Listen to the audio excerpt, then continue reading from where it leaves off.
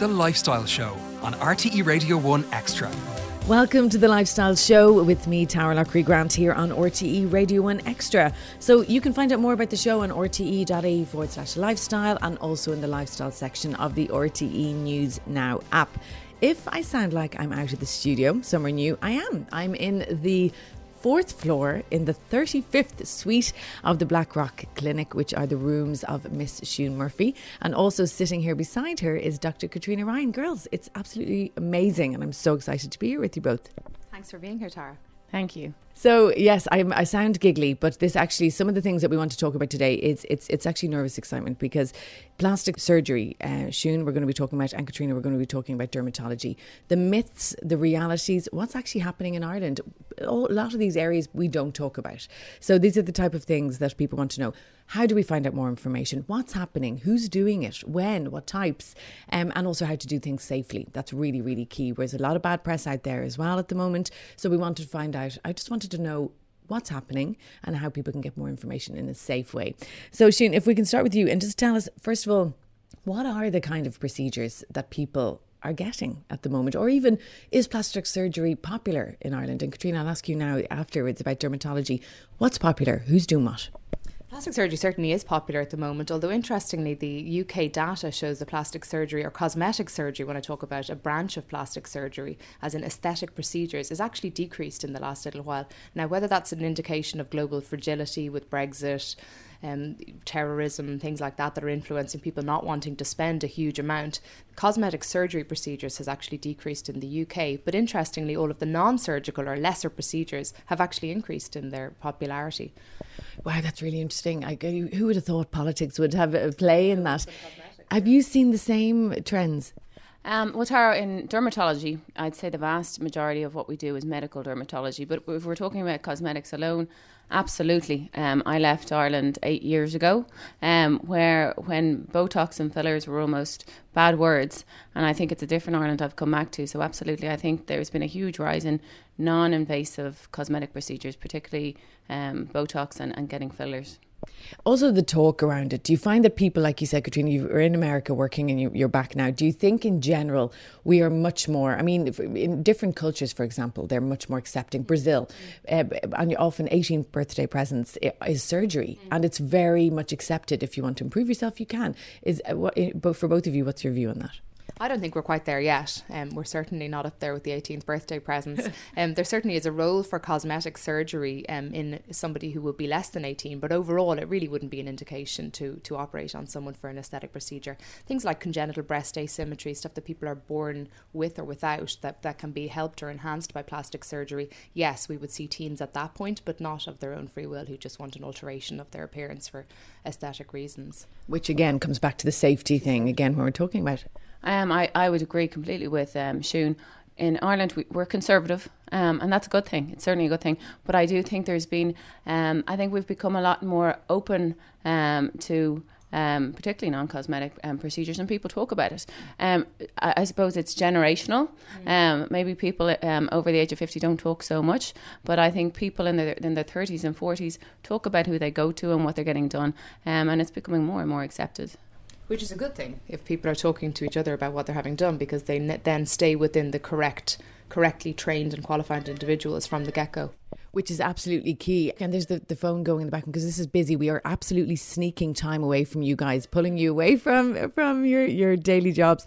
But what are the type of things, Siun, that people are getting done? I guess the top 5 procedures at the moment are liposuction, breast augmentation. I'm a mum of 4 kids. I think I probably attract fellow mums to my practice, so I would do a fair amount of mummy makeovers, which is a combined breast and tummy procedure. So generally a breast lift or a breast reduction combined with an abdominoplasty would be fairly much my mainstay, which is fairly big surgery, and all the more reason. I would come back again to, in a moment, I think, to the accreditation and qualification that you really need to be very careful of as a patient, and coming back again to the concept of a safety diamond. You've got to be the right patient, you've got to be with the right person doing your procedure and in the right facility.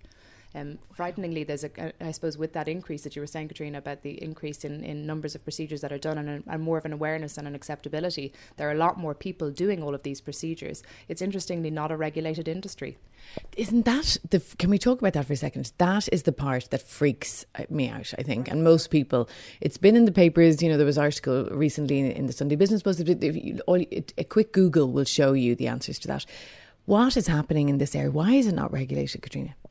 Well, personally, I've been shocked since coming back to Ireland about the lack of regulation within the cosmetic industry in general, particularly when it comes to plastic surgery, and then the non-invasive procedures as well.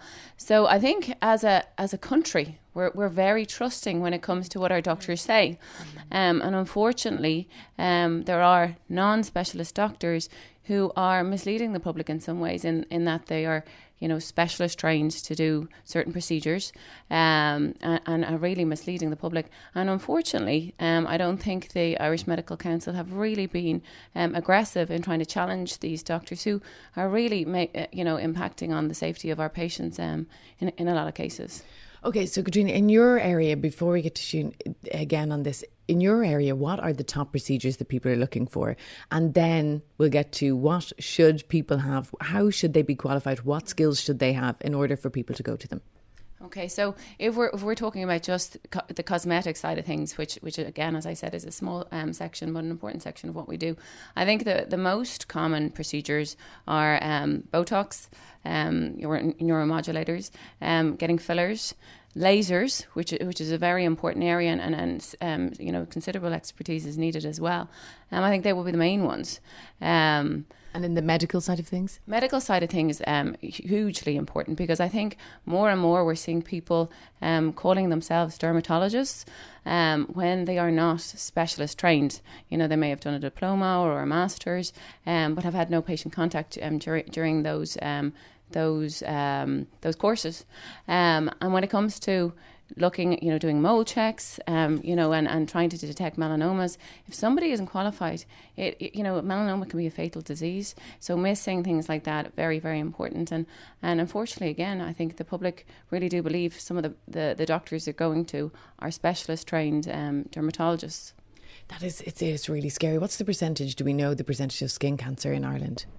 It's certainly growing. In the past year, there's been over 1,000 melanomas detected in Ireland, and it's growing. Like I think the projection is up to 4-fold over the next 1 to 2 decades. I mean, then how imperative is it that the people who are checking us are qualified? And us as punters, how are we supposed to know who has the correct qualifications? What would your advice be for someone? Let's say they find a mole, they want to get checked out. What would your advice be? Well, I think that the first thing they do is go to their GP, and GPs are very responsible when it comes to referring to the appropriate individuals, but making sure that the dermatologist is on the specialist register. And unfortunately, it can be difficult enough to navigate the Medical Council website. So ensuring that they're specialist trained and they got on the specialist register for dermatology, not for anything else. I think sometimes people will look up and it will say specialist register for GP, but because it says specialist register, they can automatically assume. And I think that is the case also, and when it comes to plastic surgery. Yeah, absolutely. There's no recognised term of cosmetic surgeon or aesthetic surgeon or cosmetic doctor. They're not recognised terms, and yet they're used widely in the public realm when people are looking for procedures, and they'll Google their breast augmentation procedure, find their local clinic, and unfortunately the ones that pop up first are the ones who are cosmetic surgeons, cosmetic doctors, who are actually allowed to practice in these areas of plastic surgery, even though they're not qualified plastic surgeons. So it's a minefield for patients. It's really difficult for them to follow the correct path and stay safe. Yeah, we'll talk about the celebrity culture in a second, because often when things aren't being talked about in a big way, we look to people who are talking about them, and often in this area, it is celebrities. But some of those procedures, as you said, June, are really serious, okay? So what is your advice then? Is it the same as what Caitriona's saying for people to find the right people? Well, it's I suppose, similar to Caitriona, the medical dermatology is the mainstay, and similar to plastic surgery. Plastic surgery encompasses hand trauma, facial trauma, burns, cleft, congenital deformities, breast reconstruction, trauma reconstruction, and cosmetic surgery is a small part of that. Plastic surgeons have cosmetic surgery as part of our training syllabus, so we're the only specialty that actually have it as part of our lengthy training, often in excess of 15 to 20 years of training. The mainstay for our patients finding a cosmetic procedure online would be to look at plasticsurgery.ie, which is where we are all listed. What questions should people go in with, let's say, for both, when we're talking plastic surgery, and is probably more straightforward because people have been given advice by their doctors, for cosmetic surgery, and likewise then for dermatology for optional treatments? Unfortunately, I think the first thing that people think of saying is, how many breast augmentations have you done? And that's not necessarily the correct answer. What they really want to be knowing is what your background and your qualification is, not to harp on about the same issue, but it is crucial. The second thing is where you will be having your procedure done. Unfortunately, a lot of these clinics are not actually accredited. They might say they're accredited, but they're not accredited by the one accreditation board that governs all of Ireland's clinics. So they may use a lot of terminology that's very confusing to the public, both in the operator and in the clinic that they're going to have their procedure done in. I like the diamond idea that you give. Is that an official term? So you've got... Yes, it's the safety diamond. I love it. It's such a simple, good one for us to remember. If you just remember it as patient, doctor, hospital. Yeah. Patient must be a good candidate. It was ISAPS that came up with it. Brilliant. Who devised the Safety Diamond, who are the International Society of Aesthetic Plastic Surgeons. Surgeon must be properly trained. The patient must be a good candidate, which is also crucial. I was going to ask you that. I don't know if you saw, there was a recent documentary. There was a patient who clearly had body dysmorphia on it and ended up being operated on. But that is crucial to weed out patients who are not suitable for cosmetic procedures. And also to be assessed about their psychological well-being. Taking a full history and a full correctly taken medical history of the patient, and that the procedure is then done in an accredited facility that can have an emergency facility attached to it should things go a little bit awry, and they do. That's the key. I think anything as well, this idea that you can get it done in somebody's local surgery, whatever it is that you're getting done. They say local surgery and you can be gone within a couple of hours. There's something a little bit freaky about that, isn't there? And it's perfectly appropriate to be in and out in a couple of hours, not a problem, but provided you're having it in a facility that should things go wrong, you can get toxicity from simple things like local anaesthetic, and if you're not in a trained facility where people can deal with the complications of that, you could run into trouble fairly quickly. Yeah, so to have the backup is essential. And the same, Caitriona? Yeah, I think it's the same. If we're talking just about cosmetic procedures, one of the things that I found, scary when I came back was that, there are nurses and other individuals injecting fillers, which is a highly, should be a highly trained procedure. Now they're allowed to inject the filler in Ireland because it's considered a medical device, and this is all to do with regulation and the loopholes. And lack of. But if an accident happens, so hyaluronic acid can be injected into an artery, which can potentially, lead to death of tissue, across half of somebody's face, or it could be injected into the retinal artery and cause blindness. And only if you have hyaluronidase, which is the antidote to inject to dissolve it instantly, can you negate that problem. But the nurses aren't allowed to inject it, so because it's considered a medicine. So there are all these, How are they allowed to inject the fillers then? They're considered a device, not a medicine. So it's not regulated in the same way as say, even Botox would, which, realistically with Botox, somebody could look silly for 3 months, but in my opinion, it's a less dangerous procedure. So it's funny the different the emphasis that are put on different things. And the public just do not know this. We don't know. And you said earlier, Botox and fillers are like dirty word. Was it not fillers? What was the other thing you said was dirty? Botox and fillers word. And now everybody gets them done, but everybody gets them done by all sorts of people, not specialist trained plastic surgeons and dermatologists. So I think we are way behind the US when it comes to regulations and things like this and what the public actually demand. And the public are taught to make sure that their plastic surgeon or their dermatologist is board certified. We just We don't, just don't have that terminology here. You see, the thing is, this is why this is important, because by not talking, this is what has us and people going to maybe the wrong people, you know, or people who aren't fully qualified. That's why we need to talk. And then by talking, the public will then insist. Is this the best way then, that people will start insisting on better regulation, or how can it change? Well, that's the key point. How can it change? And really, probably what it'll have to happen at a governmental level. They're bringing in a lot of changes into the UK. The General Medical Council are very much on board with trying to regulate the cosmetic industry in the UK. They also coming back to Caitriona's, what she was talking about, the prescription issue with with neuromodulators or Botox and fillers, and all of them should be a prescription-only medicine. Are they not? No. That's what the point about the fillers is, that they're considered a device, not a medicine, so that you don't have to be a medically trained person to inject them. And Tara, I think that the scary thing is that for things to change, I think especially in the plastic surgery realm, what it will probably take in Ireland, and this is a very sad thing to say, is more fatalities, more bad things, until the Irish Medical Council have to bring this issue to a head, and that will be a very sad thing. So I hope the government can intervene in the meantime, because our patients are vulnerable, and they truly believe doctors when they say that they're specialist trained. And people assume when they're online that they're looking up something and they see, unfortunately, there's a lot of the Groupon deals that come in with medicines, toxins, fillers, again, because it's a medical device, it can be advertised and deals can be put online about it.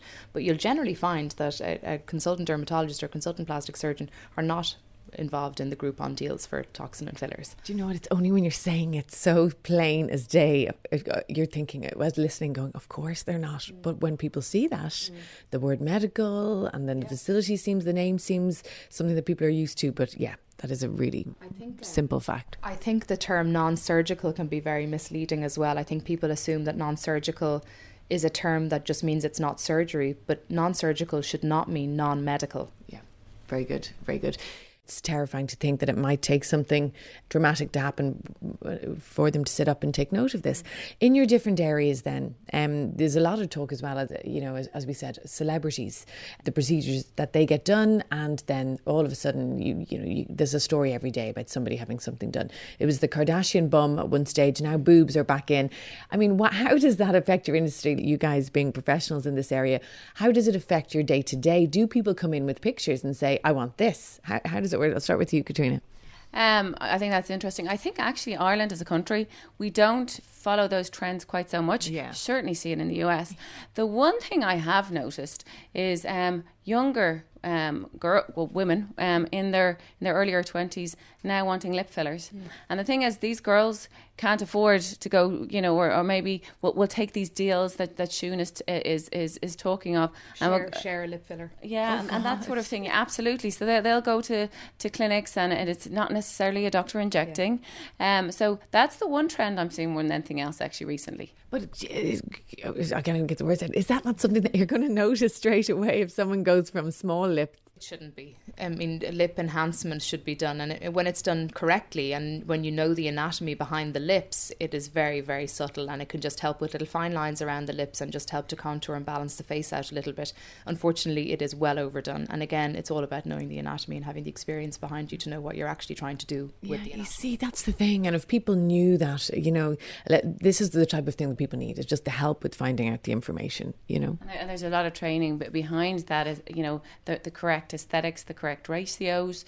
The perfect lip is actually quite complex, and it's very important that people get it done the right way, especially people who are looking to be subtle. Yeah. I think some of these girls though are looking for the non-subtle look. Okay. So and that's a different thing. Yeah. I mean, then the pressure, of course, on them from, as they feel from society as well, it's terrible. And that's a whole other area to be addressed in another conversation.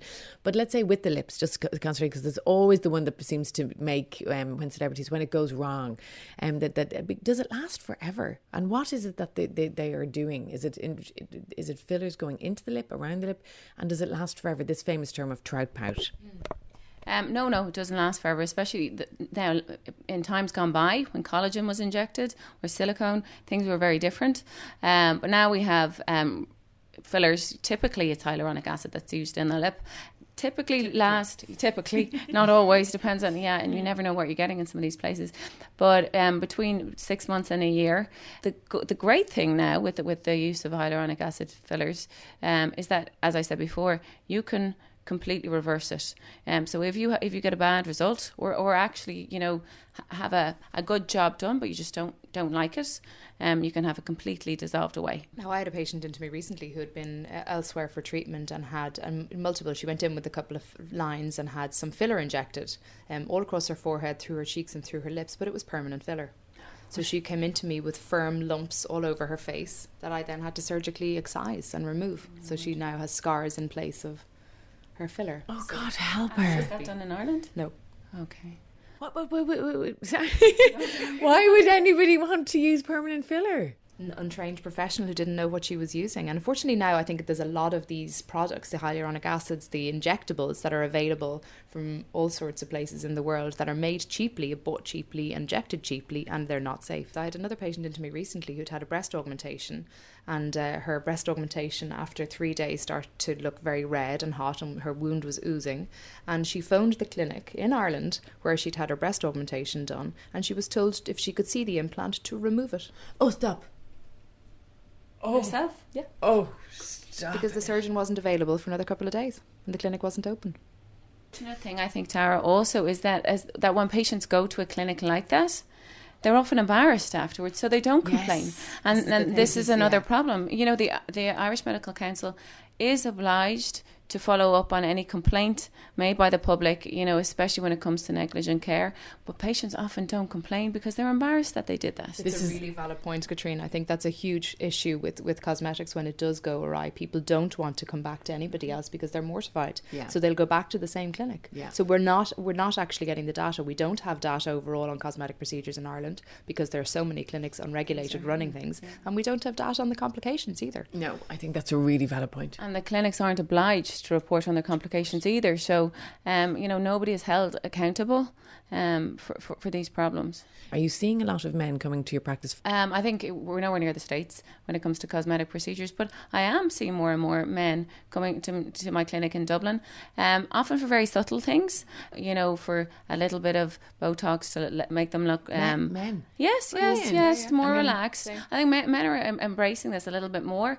I think men need to keep the competitive edge, you know, being, especially when they're in marketing and business, if they're in the public eye. So going for those men, it's very important to, if they're looking for the very subtle, discreet look, it's very important to go to a trained specialist. And also then for fillers, you know, for subtle fillers too. One I particularly like for men is a product called Sculptra, and it gives men a very, very natural look. So I think it is on the uprise.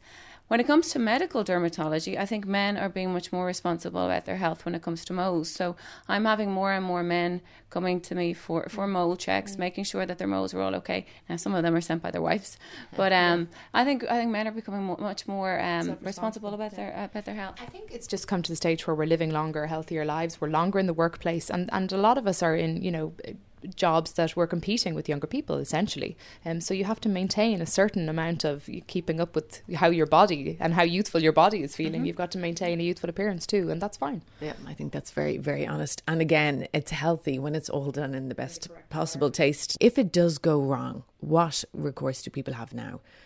They can only go back to their clinic, or as you said, Caitriona, to get in touch with the Irish Medical Council, but it's the coming forward. How public do they have to be when they want to complain?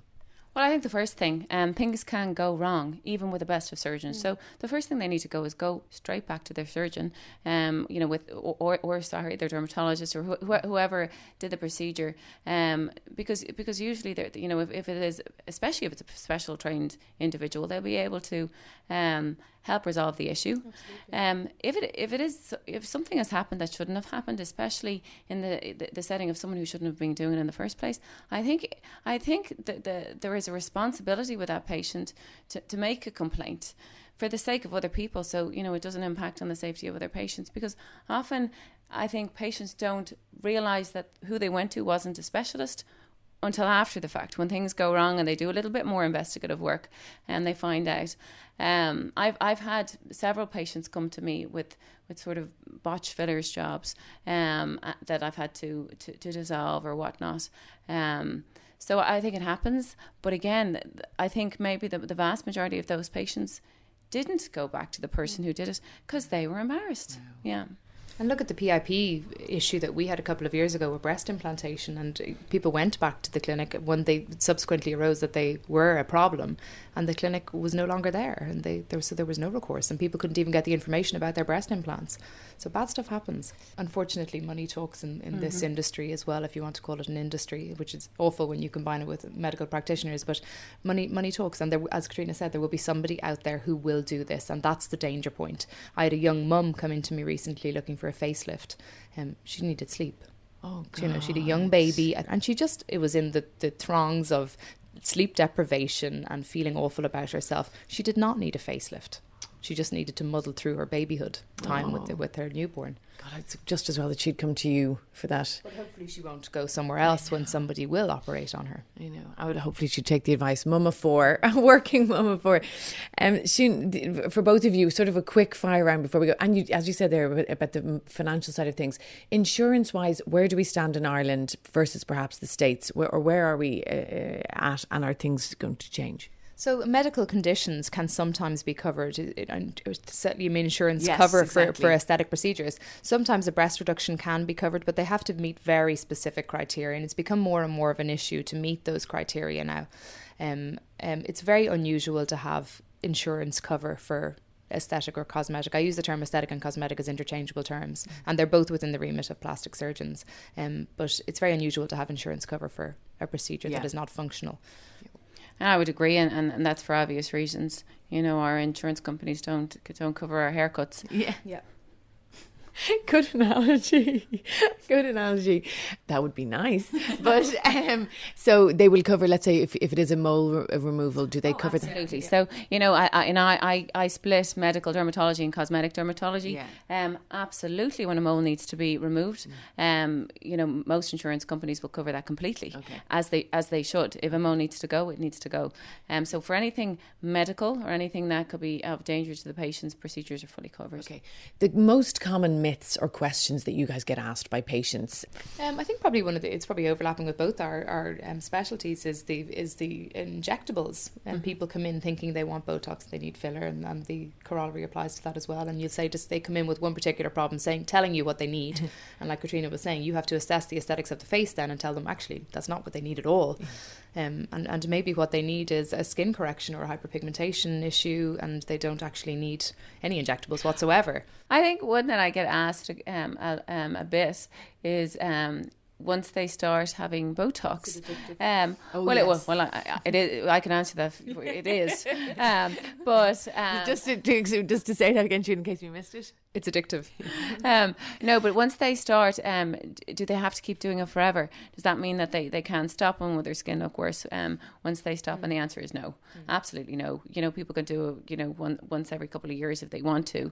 You know, it's generally better to continue your look so you're not becoming wrinkled and then smoother and wrinkled and smoother, just, you know, if you want to keep subtle or discreet. But I think that's probably the one I get asked at the most. And that's probably the one where the advice shifts depending on where you go. I think a lot of places do tell people, and I've had patients tell me that they will say, oh, definitely come in every 2 or 3 months and have your injectables or your Botox topped up. And it's absolutely not true. They often say, when will I come back? And I say, come back when you feel you want to. Botox has been around for years and years to treat medical conditions like blepharospasm and dystonia and whatnot. And so what was in babies with severe spastic conditions? Wow. Yeah.